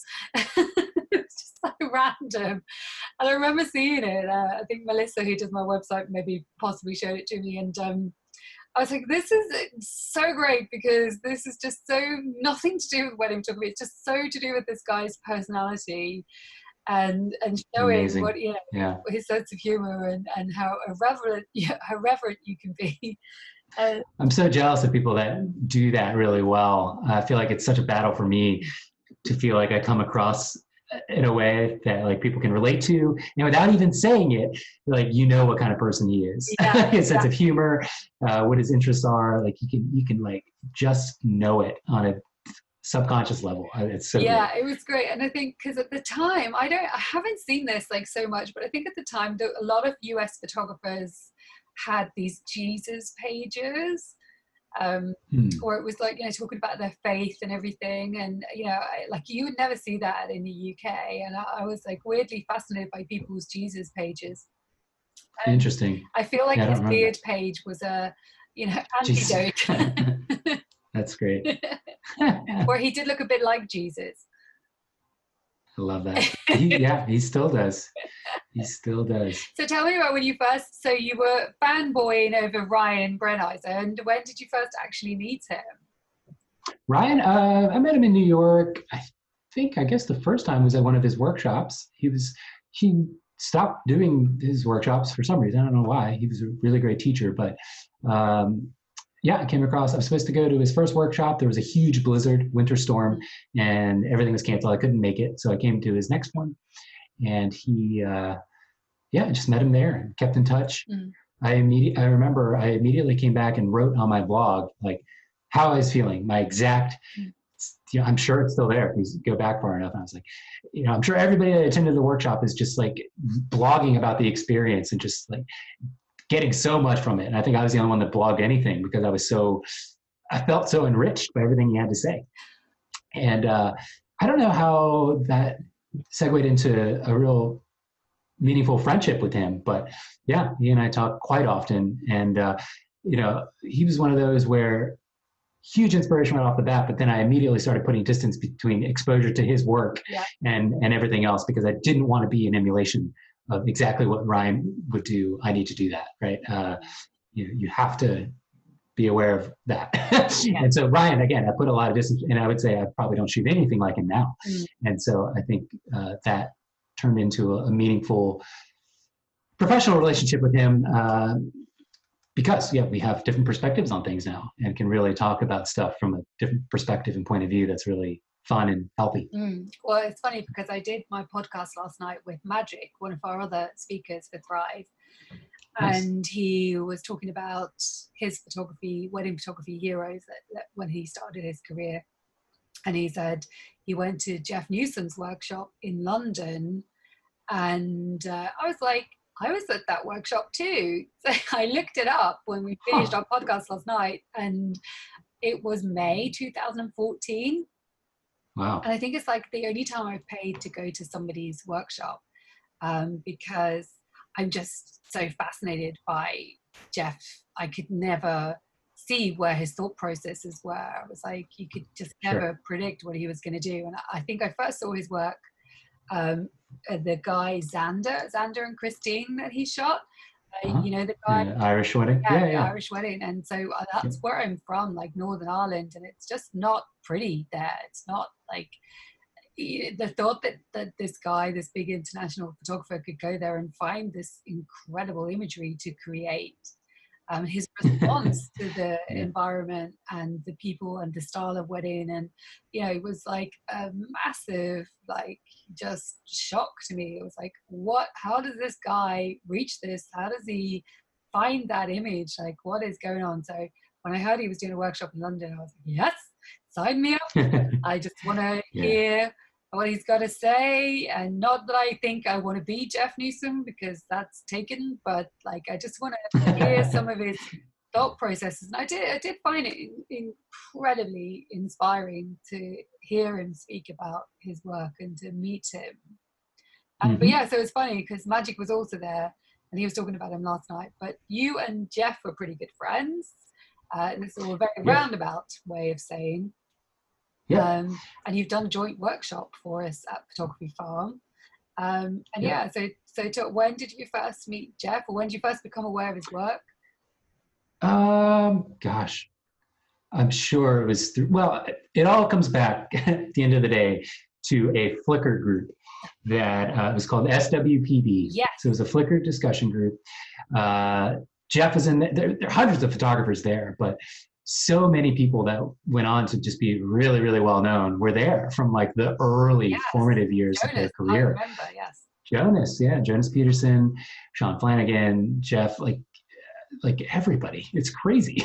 Nessa, my girlfriend, like she was there. That's how she and I got to know each other. And there was this really tight group that would, there was a thread that you could, if you had a blog post that you'd made, you could share your blog post and people would go and, support each other by commenting on it and just giving a critique or an assessment if there was need for that.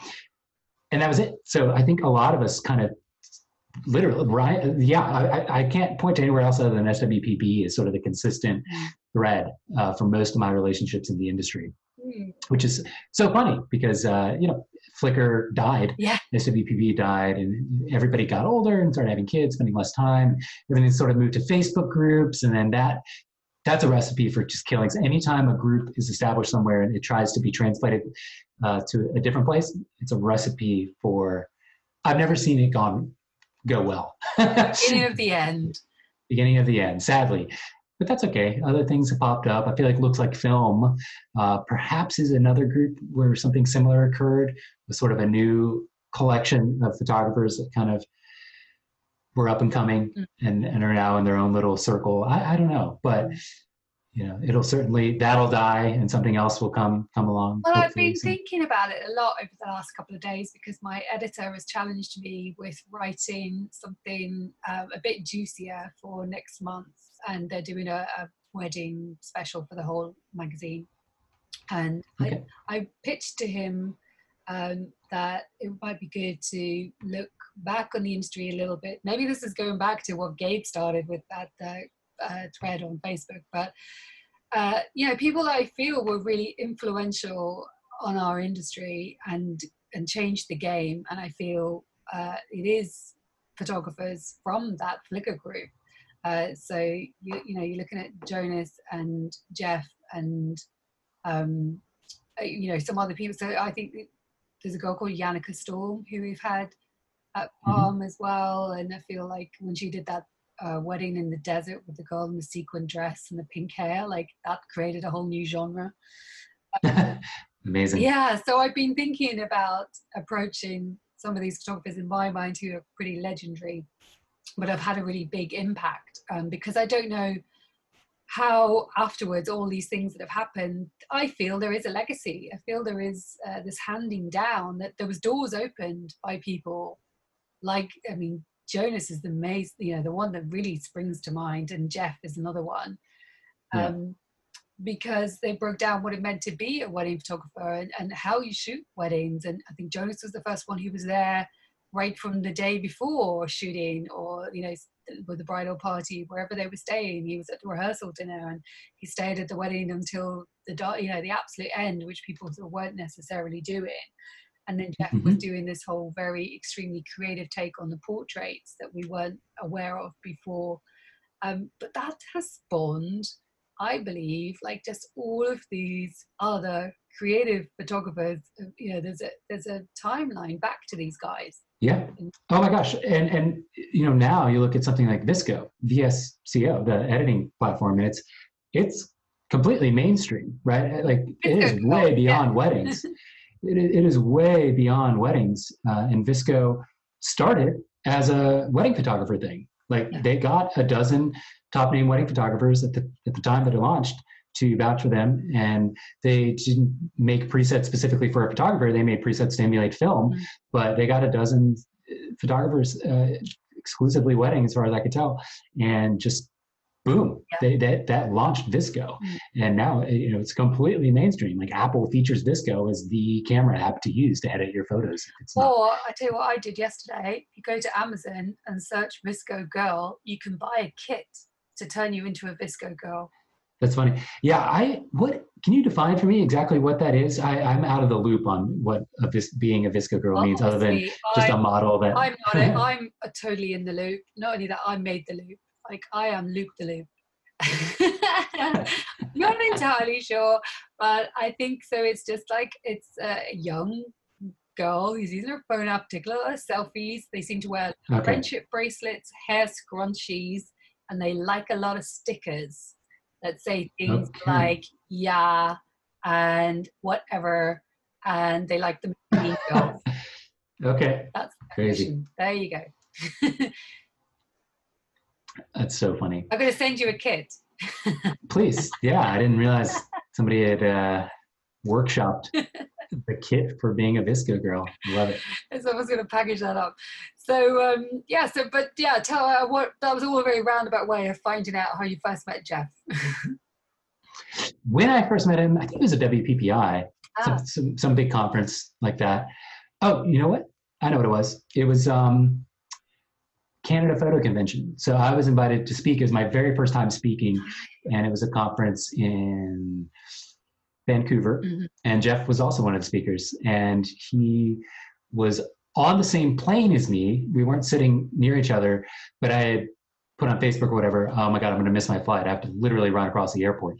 And Jeff messaged me back saying, like, you're fine. You're going to make it. I was like, thanks. I was the last person on the plane. And I saw Jeff as I was walking on. I was like, gave him a nod. And then we, at the end of the flight, we kind of gravitated to each other when we were in line for customs and immigration. And then, I saw him throughout that conference. And then, a few other conferences since then. Yeah, I forgot about that Canadian one. Yeah, that was it was a good one. I'm not sure what happened to it ultimately. It's gone. It's been gone for years. But and then Jeff, I invited him to do a workshop at my house, actually twice. Once at my house and once when I used to have a studio space in downtown Baltimore. I had Jeff, he came and did a workshop twice. And we just spent a lot of time for those, hanging out, and eventually got to talking about doing one of our own, a combo thing. And that was sort of it. And then Jeff kind of put all his time and energy into launching Develop, which is a preset company, DVLOP. And I haven't seen him really in a while, but I'll see him in a couple of weeks at WPPI again. Cool. Yeah. I've been to WPPI once. I think I went in 2012, and it was fun. It was very different. Like, American shows are very different to the British ones. Like, I felt like the actual trade show part, like, it was quite creative. Like, it's a creative industry, and it always shocks me how we can have a trade show here for photographers and it would be just really, really dull and corporate. But I remember the stands being like quite interactive and things going on, and it was like actually quite appealing to go in and Well, interact. they were probably I would assume the largest budget one. So people would really put their money into their stands there if you were on the floor. Mm. But I only went, I think, twice to WPPI ever, and both times to speak. So I was really in my own head, kind of focusing on that. I wasn't really experiencing it as an attendee. This will be the first year I'm going just to go, because I haven't been to any other conferences ever as like an attendee. I want to just go and have fun and not have to have an obligation at all. Yeah. So that'll be cool. Yeah, I'm excited. So you're just going to go and hang out. Yep, that's the plan. And you're coming over to Way Up North as well.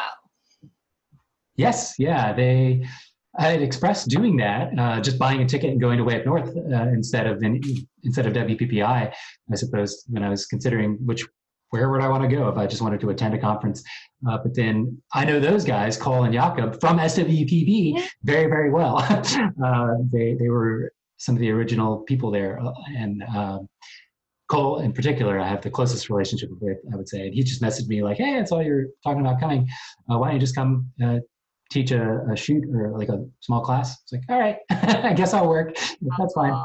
Nice. And, yeah, so I went the first year when Nessa spoke, and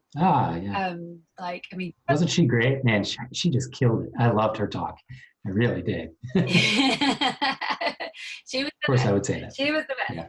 Yeah. But a big old event, isn't it? It's like quite, I was just remember thinking, God, that's like standing up on that big stage all by yourself. Like, that's terrifying. So funny for me when I got very formal. Yeah, when I got on the plane to come home, my mind, we leave these things, like, which is a good thing, you've loads of notes, and you think you want to process this, and I always try and make a to-do list like straight away, like an action plan, because I think it's the easiest thing in the world to go home from an event like this, and you think, wow, that was great, I feel so inspired, but I need to kind of sit with it for a while, and I'll go back to my notes in a bit, and real life kicks in, and you've got editing deadlines and all of that, and you maybe never go back, and yet you've invested this money. You simply forget. Yeah. Yep. So I always try and do an action plan like kind of straight away. So on the plane when we left Sweden, I was like, making my action plan. There was a few things for my own business, and then I was just like, for me, it was like, but I kind of want to do like a conference myself now.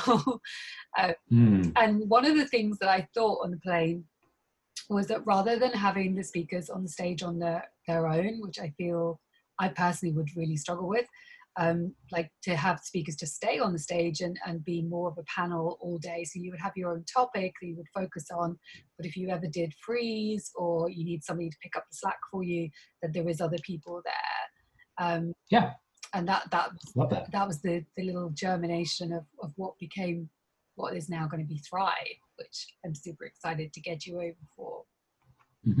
Yeah, it's amazing. Yeah, I think constantly, and what's cool about that is like you've now created this format or this idea, and somebody else is sitting there. You have to be careful now.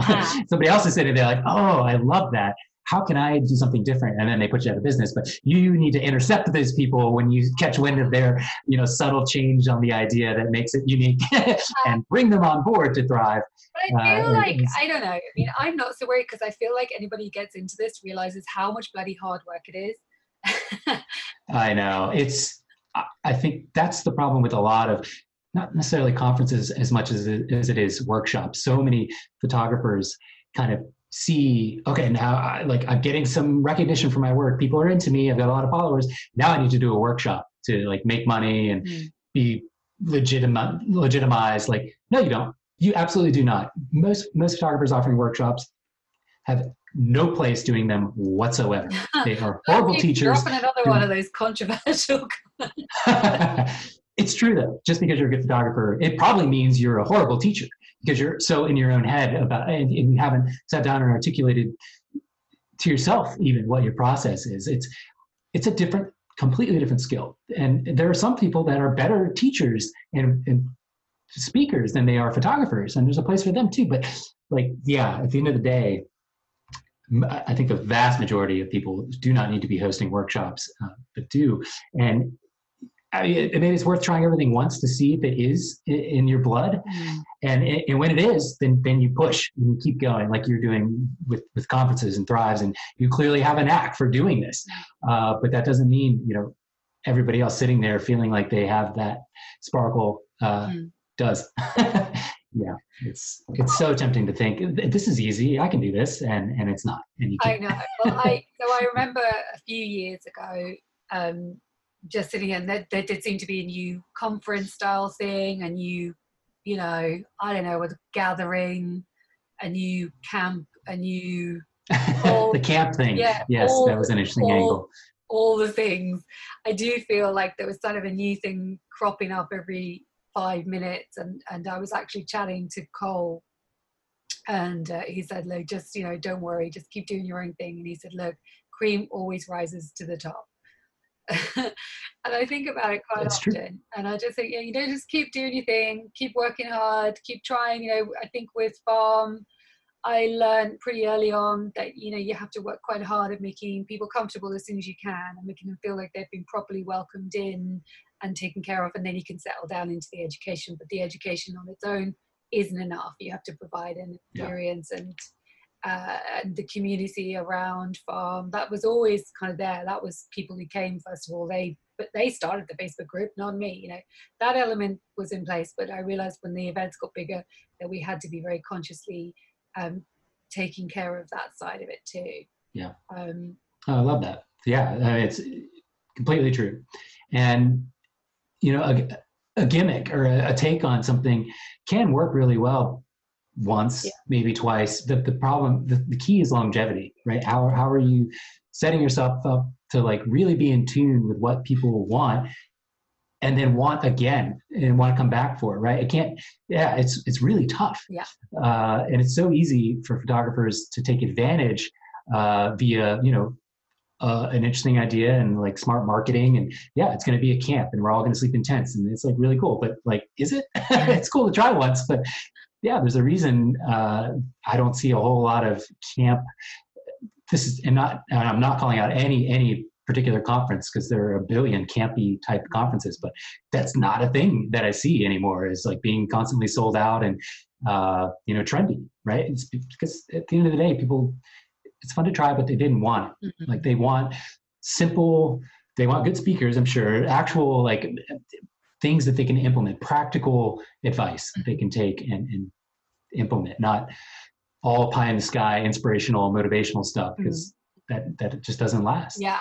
It has to be a healthy mix of everything, and it doesn't need to be, this is it. Burning Man. Yeah.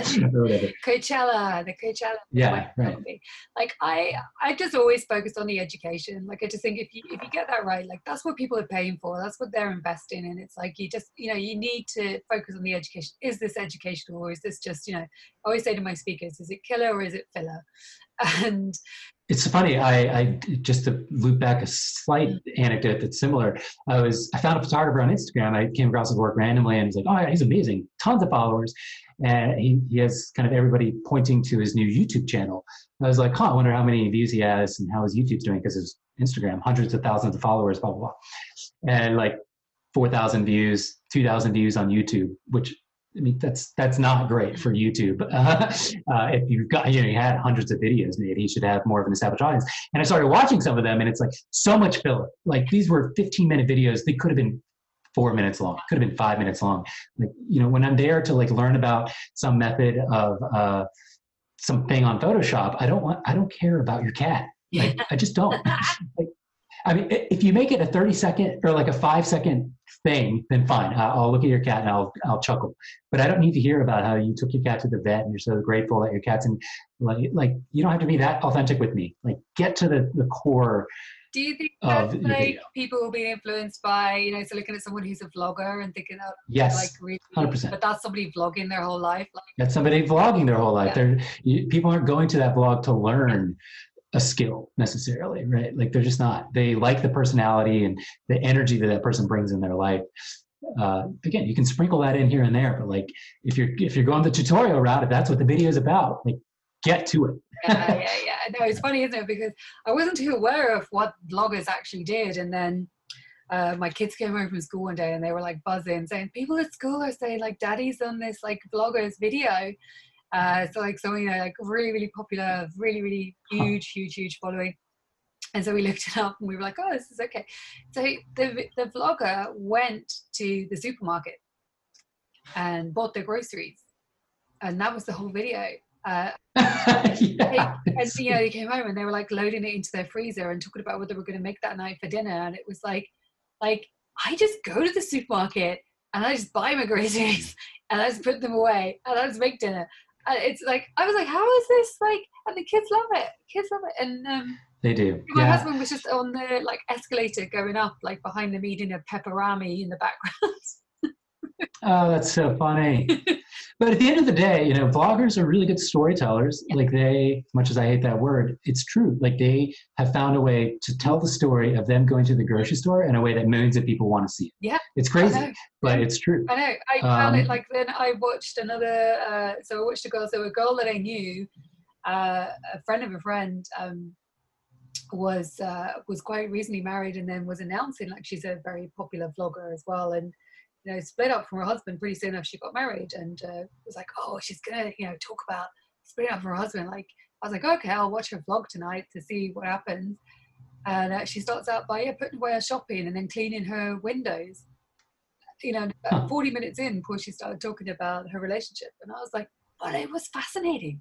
It was really, I could just watch it. It's totally.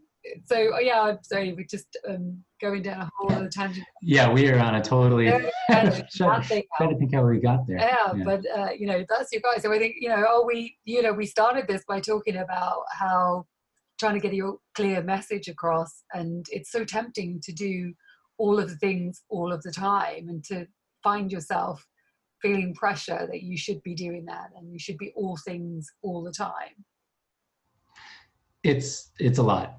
And it's not necessary. it's just not. I mean, in fits and bursts maybe, but yeah, at the end of the day, you should have an overarching kind of calling or drive. And for me, it always comes back to like, I'm still booking weddings from clients that have no idea who I am or any history of mine in the industry. They found my work and they like what they see. They like my personality and my kind of approach to how I manage photography on the wedding day, and they pay me their money and I give them a full gallery that they love, hopefully. Like that is what fuels everything. And that's where it all kind of comes back to for me. Yeah. Now, if you had to tell me, like, Sam, what are you going to do in 10, 15 years when you maybe aren't cool enough or not physically able to shoot weddings anymore or whatever, what are you going to do? And it's like, I have no idea.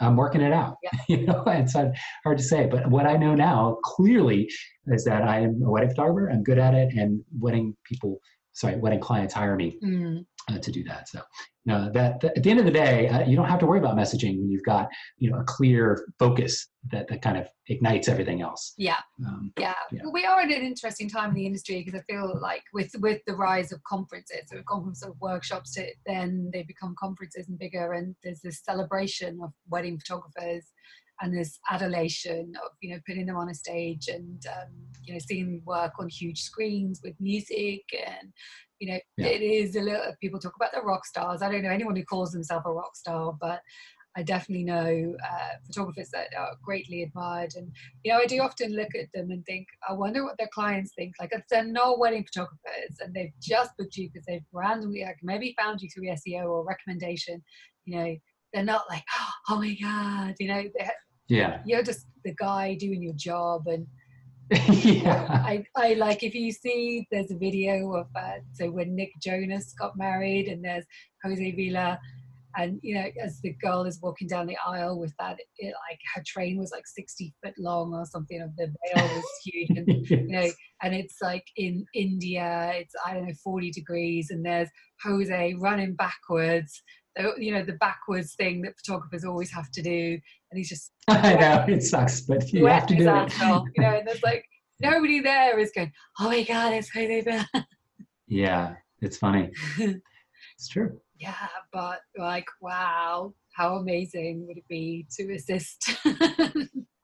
Yeah, well, it's funny. Jose and Jeff and another guy named Ken they all live in like the same neighborhood in San Luis Obispo. And they all started at the same time.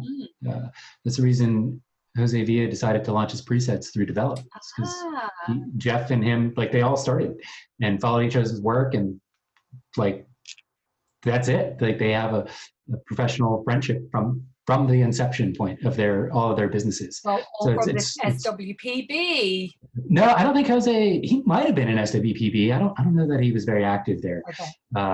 Funnily enough, Jose found success early, just through the quality of his work, and then his book. He was early with.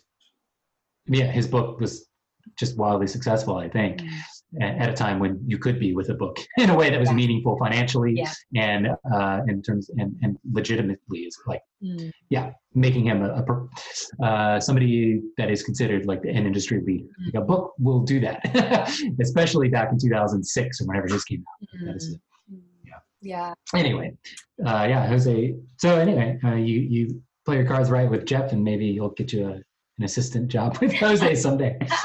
I need to move. I think Jose works mostly with family, actually. I think his brother or sister or something does a lot of makeup and hair for weddings that he does. It's a pretty tight-knit studio. Yeah. That ship has sailed then. Dang it.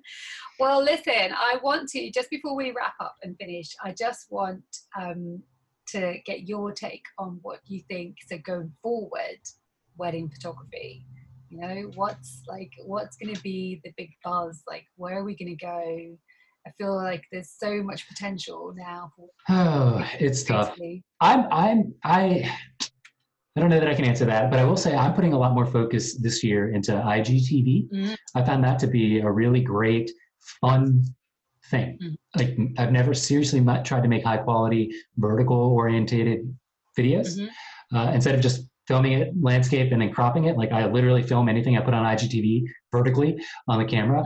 And it's really fun. And I think organic reach has been sort of, the spigot has been set to a drip now for stories, Instagram stories, which everybody, is obsessive and really posts. It's a highly saturated area of Instagram, but IGTV seems to have a fair amount of easy organic reach. And, it's been out. I don't think it's caught on nearly as much as Instagram wants it. It's not YouTube yet, but I think YouTube has already run its course in terms of it's oversaturated with everybody trying to make it on YouTube. And I think IGTV is sitting there for the taking. So I'm putting a lot of efforts into that, and not so much for my wedding work. For I would say my educational stuff is really where I'm using it. I'm not vlogging. I'm just using it as a place to do quick, easy tutorials, or to talk about a tutorial I did make for somewhere else or whatever.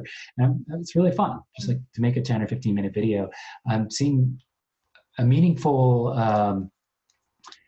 amount of reach there that, I don't know, could turn into something huge. Who knows?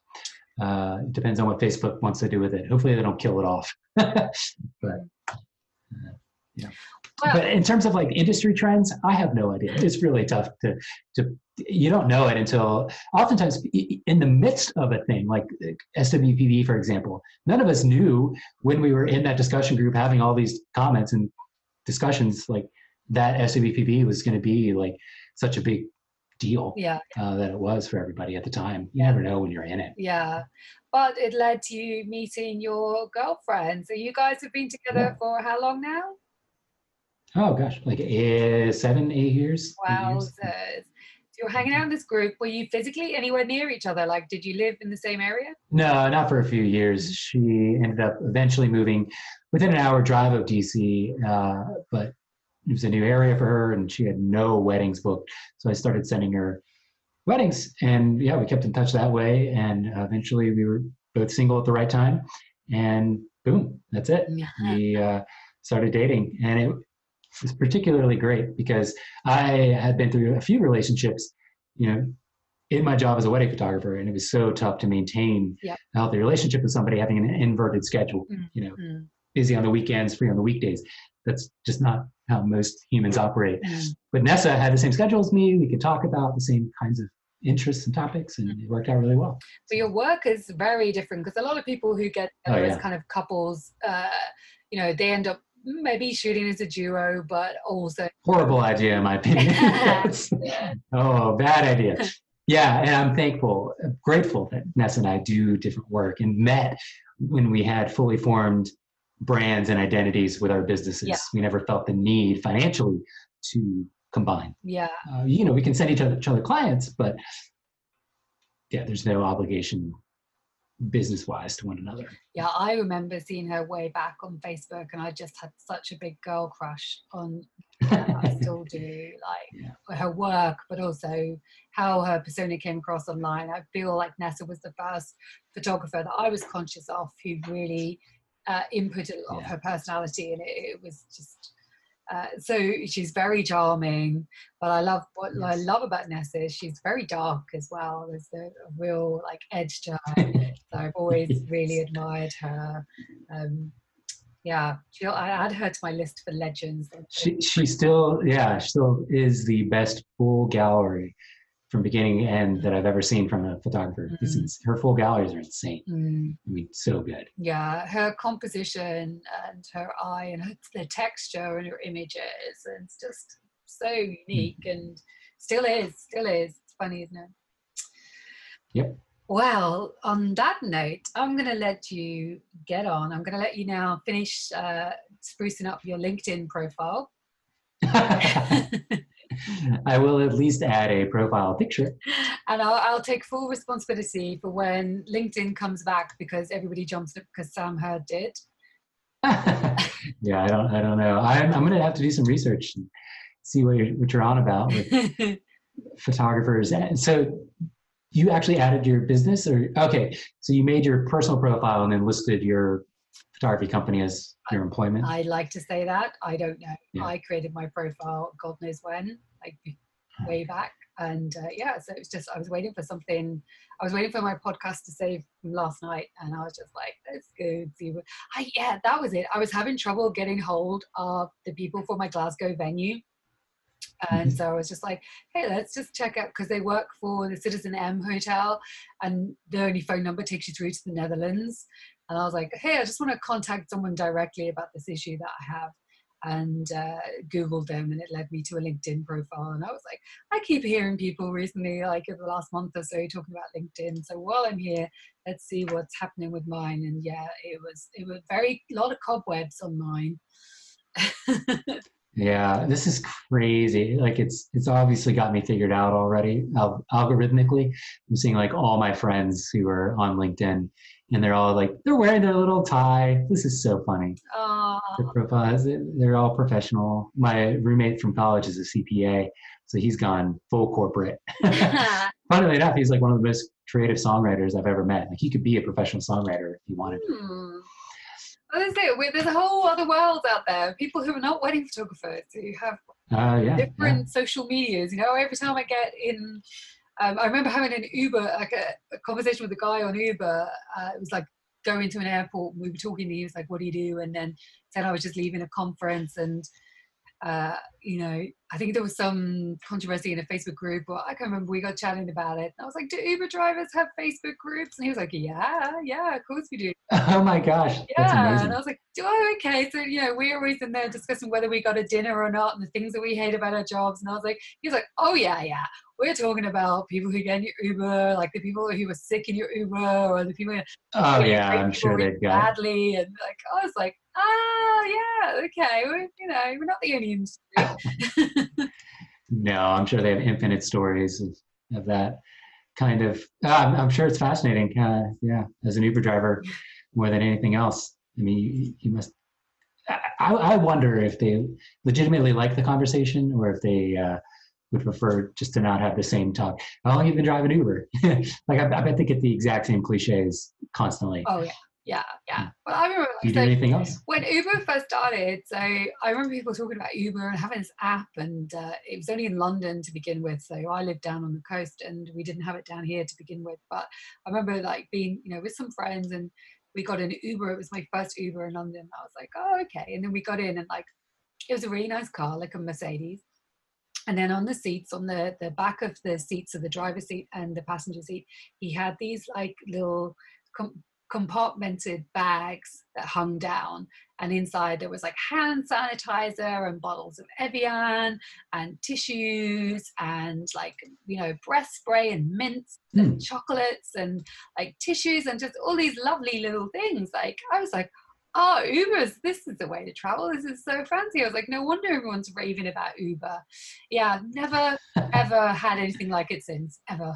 Oh, That's not a standard thing.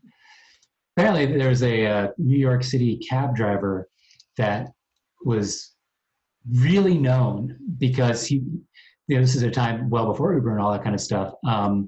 He would have like a newspaper route, fresh bottle of water, a thing to clean your hands with, exactly like what you just said.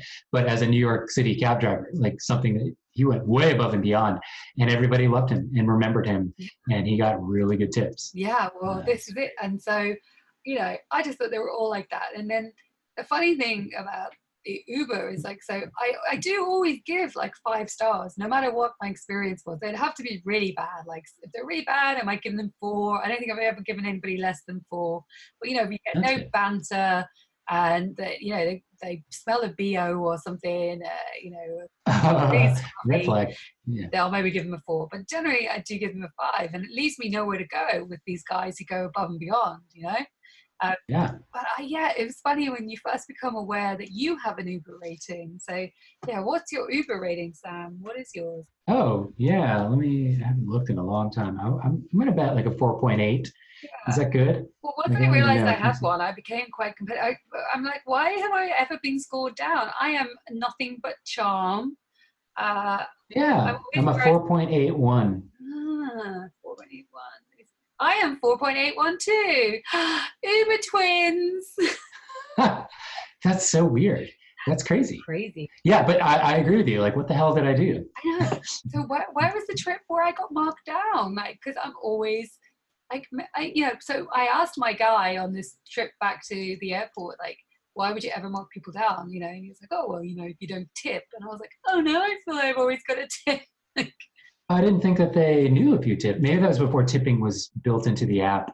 And so if you wanted to tip, you actually had to leave cash. And if you didn't do that, maybe that's I know, but like I feel like I can never get it back. Like I want to be perfect. I want 5. You are basically describing an episode of Black Mirror right now, by the way, just so you're aware. Oh my Lord. So yeah, and he also said like if you don't put your seatbelt on, if you don't say hello, you know, if you slam the door, you might get marked down. I guess that makes sense. Seatbelt though, I didn't think about that. Yeah. Safety first, Sam. Safety first. Good to know. Well, at least they care. Yes, exactly. That's cool. Well, listen, we're going to wrap this up because we have chatted for ages. We're going to have nothing left for your workshop. I know. Like this could have been a talk at some point. Thank you. That's cool. Yes, so we'll be getting these up in the next couple of weeks as soon as I figure out how. And yes, it was really lovely to talk to you. Say hello to the lovely Nessa from me. I will. She is currently in New York shooting an elopement, but I will do that. My LinkedIn page is officially spruced up, and I'm going to friend you right now. So I'll see you on LinkedIn. Oh, awesome. Let's bring the chat over to LinkedIn. Let's bring LinkedIn back. Me and you, we're going to do this. All right, Sam. Okay. Thanks, Lisa. Thank you. Great Thank you so much. Take care. Bye. Bye.